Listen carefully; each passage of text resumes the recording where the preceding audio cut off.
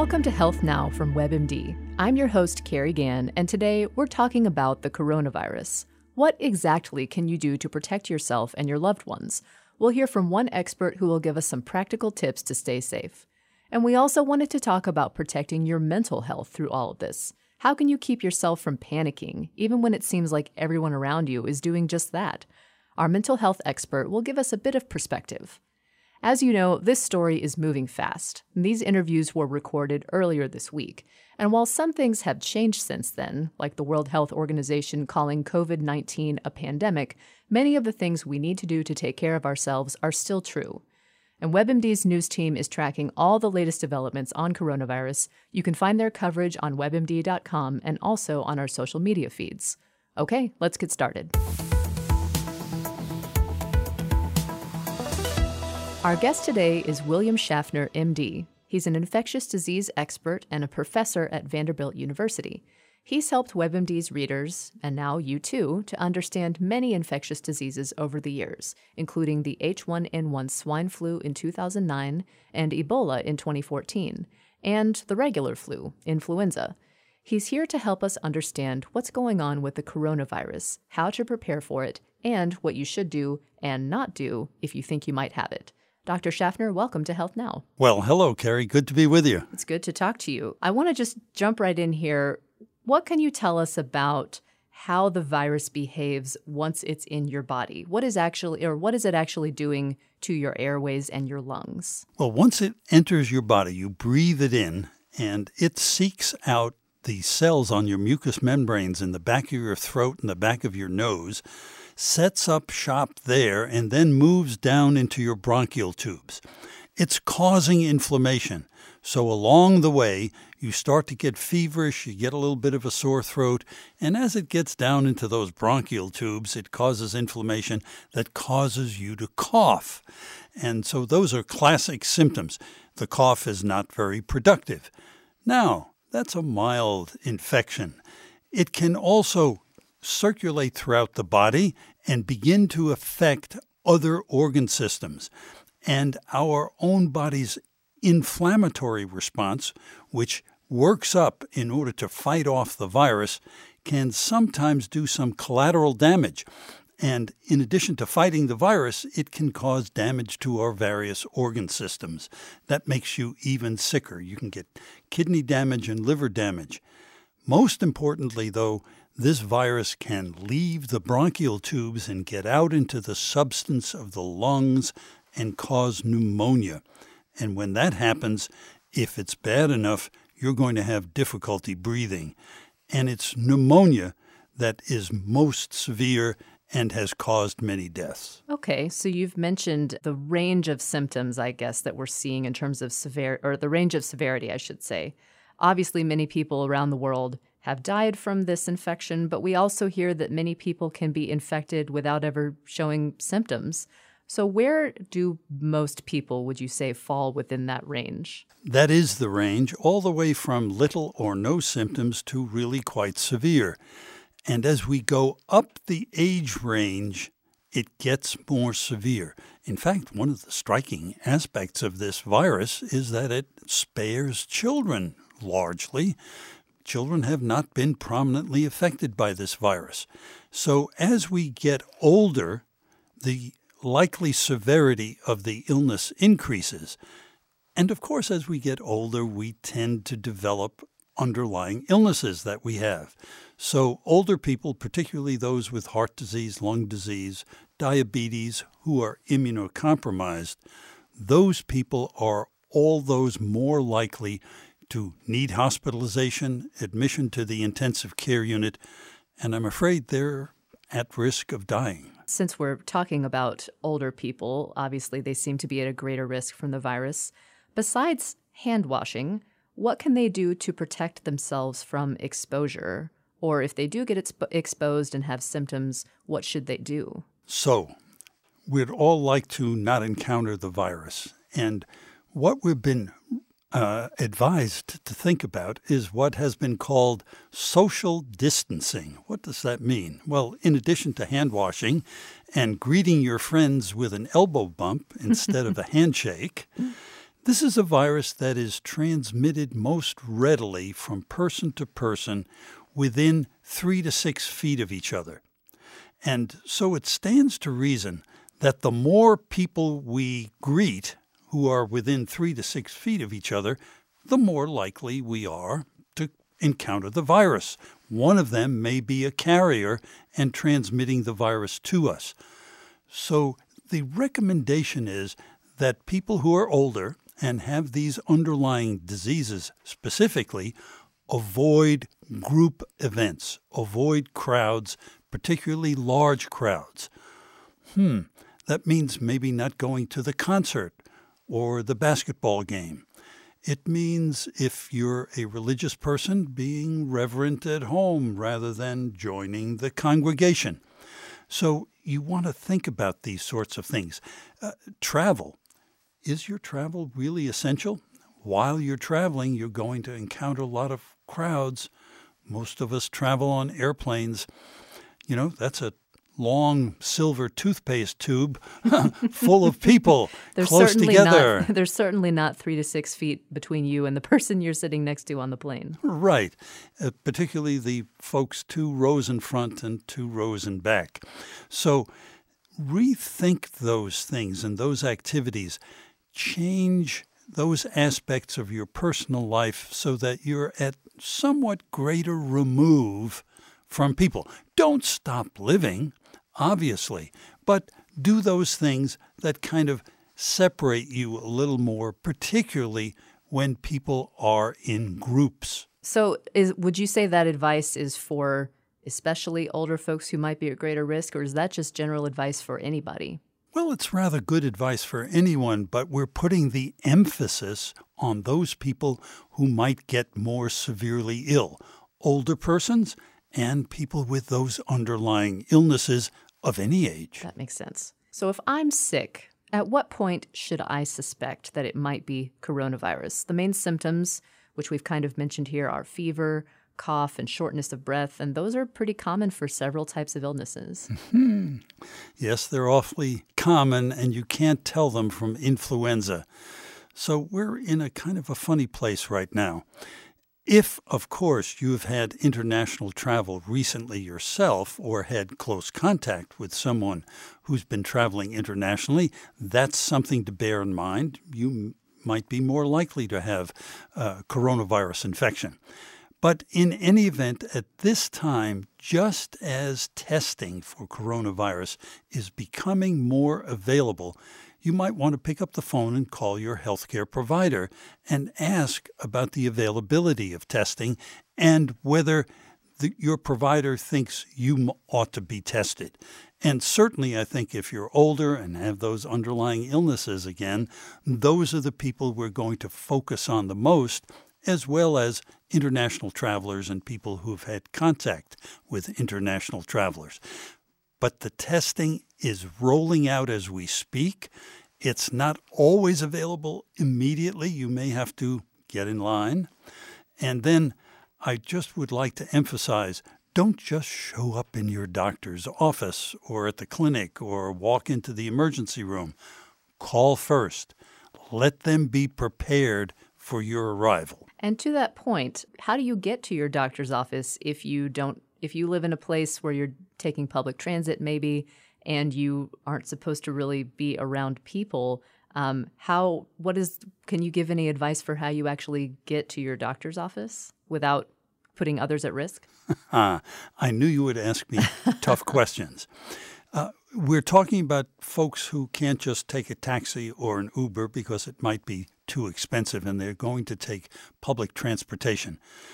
People who are sick and coughing and such, if they're asked to go to their provider, they are the people who should put on a mask, and those people ought to, even if you don't have a mask, separate yourself as much as possible from others in the bus, and maybe even take a scarf and wrap it around the lower part of your face. It's not perfect, but it might help reduce your disseminating the virus to other people in your neighborhood. Okay. And speaking of protecting others, if you find that if you have been diagnosed with the virus or you think you might have it and you need to quarantine yourself at home, how do you do that when you live with other people, maybe a partner or children or maybe older parents? Well, the quip answer is with difficulty and carefully. Yes. Obviously, you will be eating in your own little bedroom, which is where you will stay. Other people will try not to get too close to you. They should be washing their hands a great deal or using the hand hygiene gels and wipes all the time. You will be careful not to cough and sneeze in anybody's face. They could wear masks in the home as they encounter you or are within the 3 to 6 feet of you. That might help them also. So it's a matter of doing the best you can under the circumstances that you find yourself in. And just being aware of what your contact with other people. Being aware is half the battle, and having family members who take care of you understand that they also have to keep their distance. Okay, I want to run through, if you don't mind, a couple of specific things that I think a lot of people are wondering about. I'll go through item by item, and maybe you can give it a thumbs up or a thumbs down and why you might, and a reason behind your answer. Does that sound okay? Why, sure. All right. Wearing a face mask if you are not sick. That's discouraged. We discourage the use of face masks because, first of all, wearing a face mask by people out in the community has a scant scientific base to show that it actually works. And that's why, if you think about it, the CDC doesn't recommend use of face masks annually during influenza season, because that, if they work, that would be the prime time to make that recommendation. The other reason is that if everybody out there is getting face masks, we're likely to have a shortage in the medical care environment where healthcare workers are dealing with really sick patients, and we need that protection. So face masks in the general community, could they provide some protection? Maybe, probably pretty modest. Not enough to make a recommendation that everyone do it. Okay. What about wearing a face mask if you are sick, but you're not sure if you have the coronavirus or not? In circumstances where people are ill, wearing a face mask, actually, that's what those face masks are designed to do. You will actually reduce the amount of virus that you are exhaling into the general environment, and so that is beneficial to those around you. Now, having said that, I'm going to say, wait a minute. If you're sick, why aren't you at home? What do you mean, wearing a face mask and coming to work? No. You, excuse me, take a sick day. You should be at home. We have a couple of questions about travel here, which I think is top of mind for a lot of folks. What would you say about traveling to one of the affected countries? Maybe not to Wuhan, China, where the outbreak started, but maybe Japan or Italy. Not a good idea at this time. You would have to have a really powerful reason to go. Your grandmother is very ill. It's a major family event or something like that. But we wouldn't recommend travel to an affected country at the present time, and this goes double for people who are older and have underlying illnesses. All right. What about airline travel within the U.S., just general airline travel? At the present time, everybody ought to think about, is this essential trip? Could it be postponed? Do I really have to take this trip right now? I'm going to say it again. It goes double, if not triple, for all those people who are older and have underlying illnesses. They really should stay home now. And I'm going to guess that your response is the same if I ask you about taking a cruise. Oh, the recommendations have come right from the top. This is not a time to take a cruise. What about more local travel, like taking public transit like a bus or a subway? I think the risk there is really very low. but be aware. Look around you. You don't want to sit right next to somebody who's coughing and sneezing and has been inconsiderate enough to take the bus. So be aware of your surroundings. And if you are one of these extra meticulous people, take some wipes along so when you hold the railing or the pole to keep yourself steady, you can wipe your hands immediately after. That's a good idea. Hadn't thought about that. What about people who feel very nervous touching things in public spaces like doorknobs, elevator buttons, stair handrails with your bare hands? Is that okay or not? Well, you'd like not to fall down the stairs, so use that banister. And we have to get through the door, and we can't wait around for someone else to open it for us. So go ahead and do that. Hand hygiene. That's the answer to that. Let's not try to go around disinfecting the entire inanimate environment. It's the hands that are the final common pathway. Let's do good hand hygiene. Do that frequently during the day. Soap and water, 20 seconds at least. Is that right? Still the general advice? That's right. Sing the happy birthday song and make sure you get the back of your hands and your thumbs. Those are the areas that people usually miss. And then the other thing I would mention is, oh boy, is this hard. Don't touch your face, particularly your nose, mouth, and eyes. We all do it constantly, unconsciously. Try to reduce it, I would say. I have one more question for you here. What about taking a supplement that claims to boost your immune system? Claims are frequent, data are rare. So as we say, in God we trust, all others must provide data. There are no good data to show that any supplement really provides any special kind of immune boost or protection against the coronavirus or influenza. All right. Is there anything else you keep hearing people worrying about around the coronavirus that you think you should mention? I think the major concern is that people need to understand that the vast majority of people who become infected will have an unpleasant illness, but they'll get over it.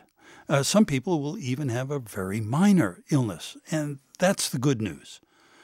But we need to take care of ourselves and our friends and relatives who are older and who have underlying illnesses. Again, I'll mention heart disease, any kind of lung disease for sure, immunocompromise, people with diabetes, folks who've been 20-year smokers, stuff like that. We need to be especially concerned for them and about them. And taking those steps to protect yourself will help protect those people in turn. Exactly. No one wants to be a dreaded spreader, right? So wash those hands, give them an elbow bump instead of a hug the next time you see them. That sounds good. My last question for you, I'm curious what's going on with a vaccine development for this virus, or also even the antiviral treatments that we've been hearing a little bit about. Do you have any idea about how far along those efforts are? Well, both of those, Carrie, are absolutely important. They're the two major lines of research that are ongoing, and it's fair to say the lights are on in the laboratories at night.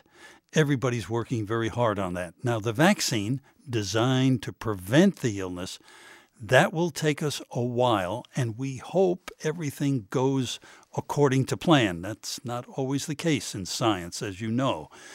And the estimates are it'll take a year, maybe a year and a half, to bring a vaccine actually to the point that we can distribute it to many hundreds of millions of people, not just here, but around the world. Now, the therapies those trials are already underway. And so my fingers are crossed that within perhaps a few quick months, we'll get some answers as to whether there is an antiviral drug that will have a beneficial effect on people who are seriously ill and require hospitalization. So I've got my fingers tightly crossed about that side. I was reading that it sounds like scientists are testing drugs that they have developed for Ebola or HIV or SARS? Are those the kinds of drugs that you are aware of as well? That's exactly right. So these were drugs that had already been made, lots of studies already about them, even though they didn't work so well on Ebola. We had a lot of safety information about those drugs. We know how they're metabolized in the body. So we had a lot of information, in effect, on the shelf. And so those are the drugs that are quickly being used in clinical trials because in certain early laboratory studies, it looked as though they would work against the coronavirus. So let's see how they work in people in a very controlled environment. All right, lots to watch out for this story. It will certainly keep on going, it sounds like. Dr. William Schaffner, thank you so much for all the information. We appreciate your time. My great pleasure. So now that we focused on the medical details, let's talk about another side of coronavirus, the worries about how bad it will get or how far it will spread, and even will you or someone you love get it. Maybe you're one of the many people scouring store shelves for hand sanitizer and feeling a little uneasy if you can't find any, or even paying way more than it usually costs. Or perhaps you're underreacting, a bit of denial, like, I'm sure those headlines are totally overblown, or even wondering if there's anything to the wild rumors about the virus and its origins. Here's the thing. Neither of those approaches is a great idea. But with a brand new health problem facing just about the entire world, how do you walk that line in managing this new stress? We're going to talk about that with clinical psychologist Seth Gillihan, who recently blogged about this for WebMD, and we'll put a link to that blog in our show notes for this episode. Dr. Gillihan is the host of the Think, Act, Be podcast. He's the author of books including the CBT Deck, Retrain Your Brain, and Cognitive Behavioral Therapy Made Simple. Dr. Gillihan, thanks for checking in with us. Well, Carrie, it's good to be back with you. Let's get right into it. How scared is too scared when it comes to this coronavirus situation? Or are you already going overboard if you even say you feel scared at all? Well, I think it's perfectly normal and understandable to feel afraid at times. I certainly have felt that when it seems like every day there's something new that confronts us. I go to my usual weekend trip to Starbucks in the early morning to do some writing, and I'm greeted with a sign at the counter that says we're no longer doing reusable cups in light of the COVID-19 outbreak, and there's a giant bottle of hand sanitizer greeting me, and so I have this sudden thought, wait, what am I doing here? Should I be here? Is this unsafe? And so I think probably all of us, at least at times, are seized by those moments of fear. And so that's one side, but the other side is what's too much. Well, in terms of what makes sense, there's no amount of fear that's necessary.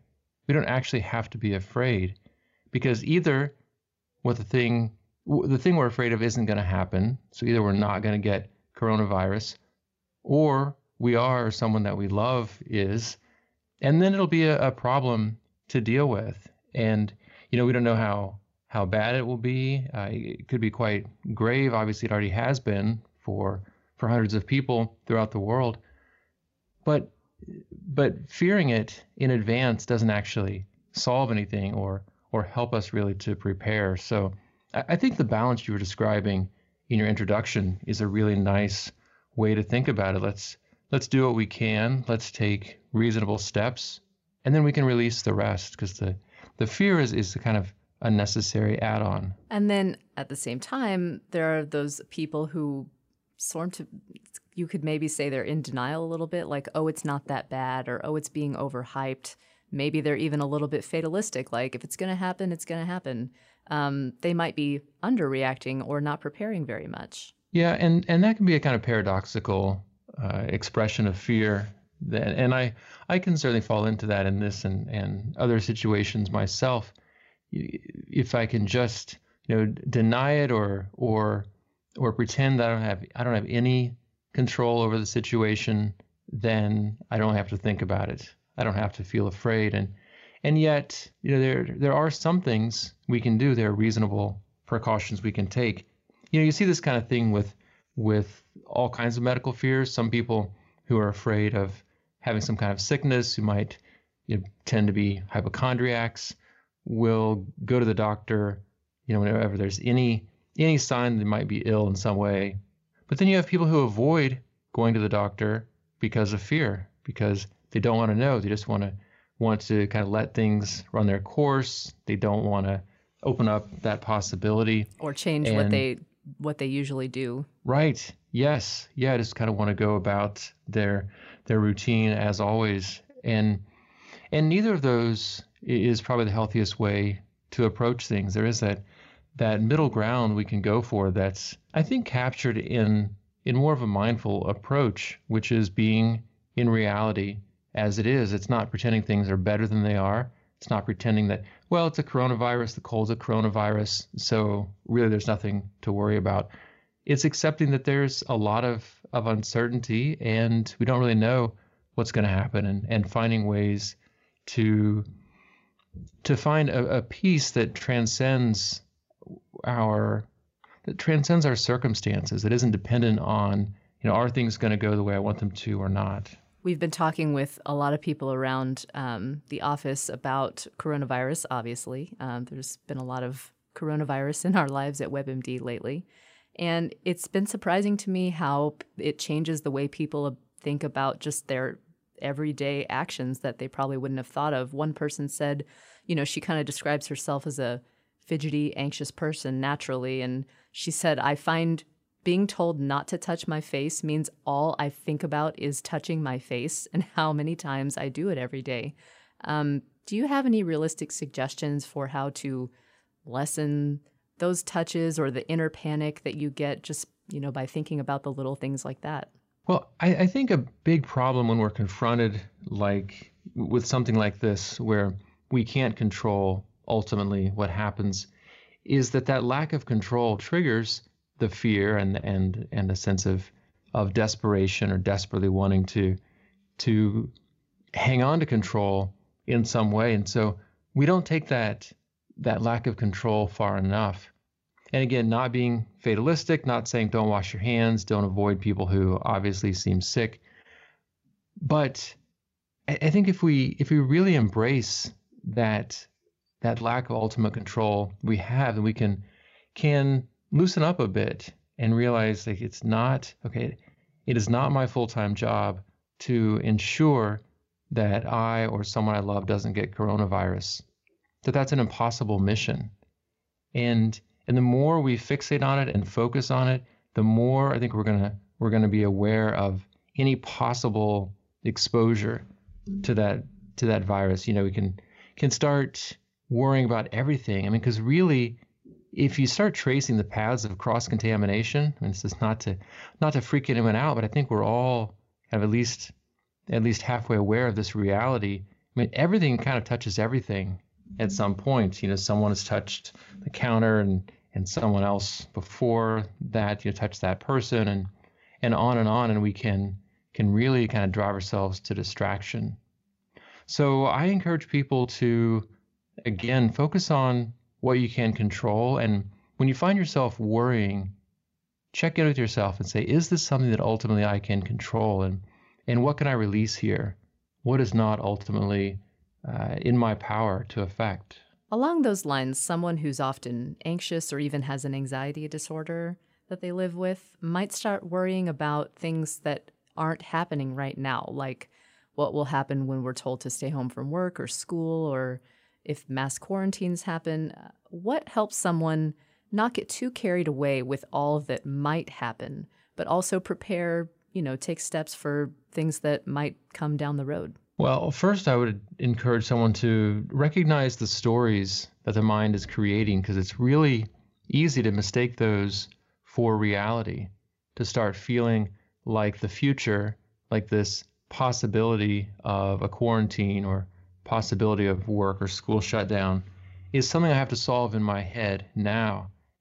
And I liken this to trying to play a chess game in advance, the entire game, without knowing what the other player is going to do. And there's no way to keep all that in mind.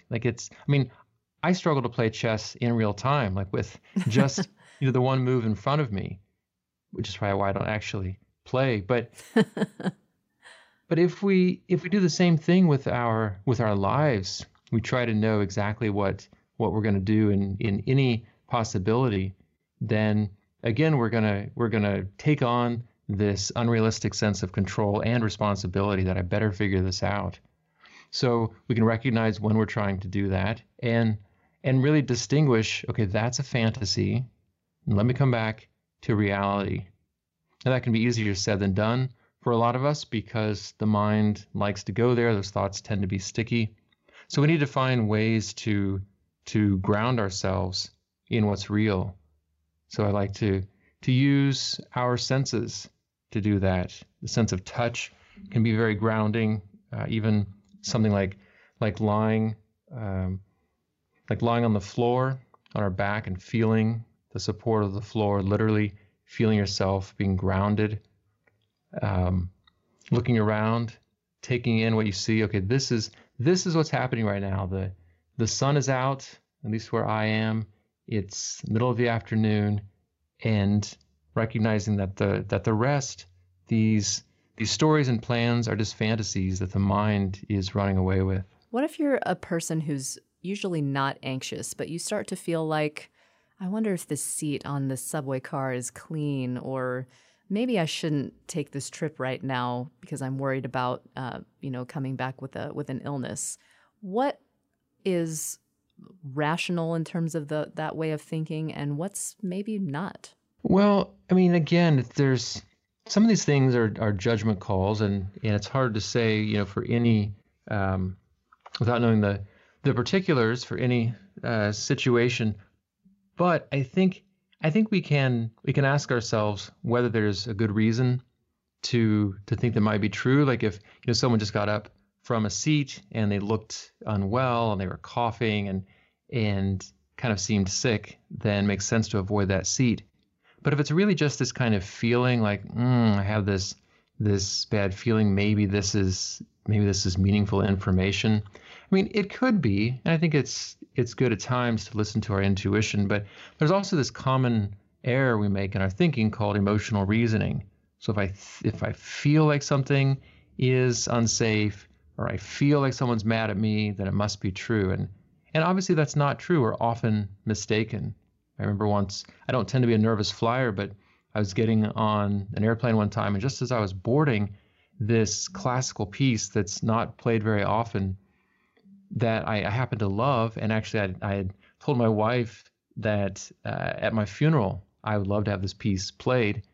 So I'm getting on this plane and they're playing my funeral piece. Oh no. And I'm thinking, oh my goodness, like it's a sign. I shouldn't get on this plane. I was traveling alone. I was traveling to my brother's at the time without my family, and I was thinking, oh, I should, I'm making the wrong decision. I got on the plane anyway, and obviously nothing happened. But that, we can take those kinds of signs as omens or feelings as something meaningful. And what we know from research is the more we give in to the urge to, let's say, clean things that don't necessarily need to be cleaned, the more our brains will start to perceive those things as dangerous. So if you really want to be afraid of coronavirus, try to keep everything clean, because your brain is going to think, well, you must be doing this for a reason. It must be really dangerous. You're probably going to get a little sense of relief each time you clean, like, okay, I took care of that. I'm a little safer now. Your brain is going to learn a lesson from that was a good thing you did because you felt that little reward. But it's going to also increase your feeling of threat. It's going to lower your confidence that you actually have cleaned everything.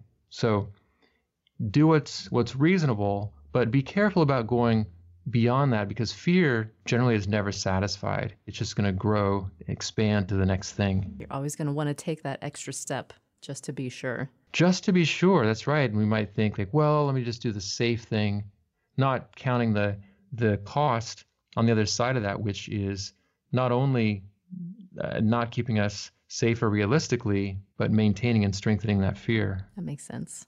One thing I think a lot of parents are thinking about is how to talk to their children about any coronavirus anxiety that they might have. Obviously, you don't want your kids to be afraid, even if, no matter how you feel personally. Could you speak a little bit about how parents could help their children? Yeah, I think it's a good question. I mean, it's, when I think about myself with kids who are 12, 9, and 5. And so, I mean, the first thing obviously is you want to, meet them where they are in terms of what their thoughts about it might be, what they might know about it already, and of course, how old they are and their developmental level. So you're going to talk about it differently with, your 14-year-old than you are with your 3-year-old. And, in general, I advise parents to be matter of fact about it, to to be honest about their own concerns. If the child asks, are you worried about it? Are you afraid? But not to dump their feelings on the child. Certainly not to scare their kid with their fears, or, oh my God, I'm so afraid, and what if something happens to you? Which of course I can say as a parent myself, that's the worst thought I can imagine, but that's not something you want to pass on to your kids. So I like to think of it as an opportunity to talk with kids about or to demonstrate how it's possible to deal with this kind of fear, with this kind of anxiety, because there'll be many types of things like this that they'll probably face in their lifetime, and so letting them know that maybe the most important thing isn't whether or not you get sick, but it's about how, as a family, we're going to face anything that comes our way together. That to focus on love and connection and supporting each other more than on are we or aren't we going to get sick, which I think is a challenge, because I mean, certainly intentionally or not, the media are, I mean, the things you read in the media certainly make it easy to feel like a victim, like we're just sitting here. I'm watching the blobs of red on these graphs of the U.S. expand and get bigger, and the toll is updated every day, the number of cases, the number of deaths, and so I'd want, as a parent, and I'd want to encourage other parents to reject that sense of being a victim, just sort of waiting for what's going to happen, and instead, we're gonna be who we are regardless of what happens with this virus. We're gonna love each other. We're gonna be together. I mean, you don't have to say this, but even if worst case scenario happens and someone gets it and dies from it, we're going to be together in this life for as long as we have. To the point you were speaking about earlier, that would help parents and children really focus on the things that they could control versus what they really have no control over. That's right. Exactly. And I like to, as a personal practice, do that kind of thing first thing in the morning to set our sights. What kind of day do I want to have today? Where do I want to focus my attention? Because that really is where we have some control. We can control to some extent what kinds of thoughts we dwell on. We can affect the types of behaviors that we do, and we can decide what kind of presence we bring, whether we allow our minds to kind of spiral off unchecked into these frightening fantasies, or if we determine, what, I want to be of service to people today. I want to show love. I want to experience the things that are important to me, and that's what I'm going to focus on. And the rest, the unknowns, we'll see what happens. Right, certainly. There can also be an irrational side to situations like this, and it can get ugly, like when people stereotype who they think might have the virus, even though there's no good reason to do that. Why does that happen, and how can people counteract that impulse? Well, you're exactly right. We're often, as our sense of fear and threat grows, it's easy to feel divided, to feel like it's us against other groups, or to look for a scapegoat. And I really appreciated, as you were describing the sort of overview of where we find ourselves. It did occur to me that we're all we are all in this together. That the whole planet has been. The virus is here. It's on this earth, and we can either choose to come together and do the best we can and support each other, or we can turn it into a truly hellish experience and make it worse by dividing and fighting amongst ourselves. So again, I think asking ourselves, who do I want to be through this crisis? When this is over and done, how do I want to have conducted myself? Who do I want to have been? What version of myself do I want to have brought to the people around me and to others in the world? And that can get us out of that focus on fear, because fear is so narrowing. Fear really encourages a kind of self-focus and a preoccupation with whether or not I'm going to be okay. But if we can expand that frame and move toward what we love, I think love and fear are kind of opposite ends of a seesaw, and we can grow one by shrinking the other. Dr. Seth Gillihan, thank you so much for talking with us and for helping us get a new perspective on how this virus affects all of us. We really appreciate it. Thank you, Carrie. Be well. Okay, one last thing on this topic, and it's our tweak of the week. In those moments where you start to feel anxious about COVID-19 or any current events, take a pause and let go of the tension that's building up in your body. Here's how Dr. Gillihan put it in his recent blog. Start with a calming breath in and exhale for a count of 5. Do that 3 times. As you inhale again, raise your shoulders up to your ears, and then drop them down again as you exhale slowly. Then do that 3 times. End with 3 more calming breaths, slowly in and out. It's easy to get stressed and overwhelmed by the latest updates on coronavirus. Releasing the physical tension you feel can help you reset your mind, too.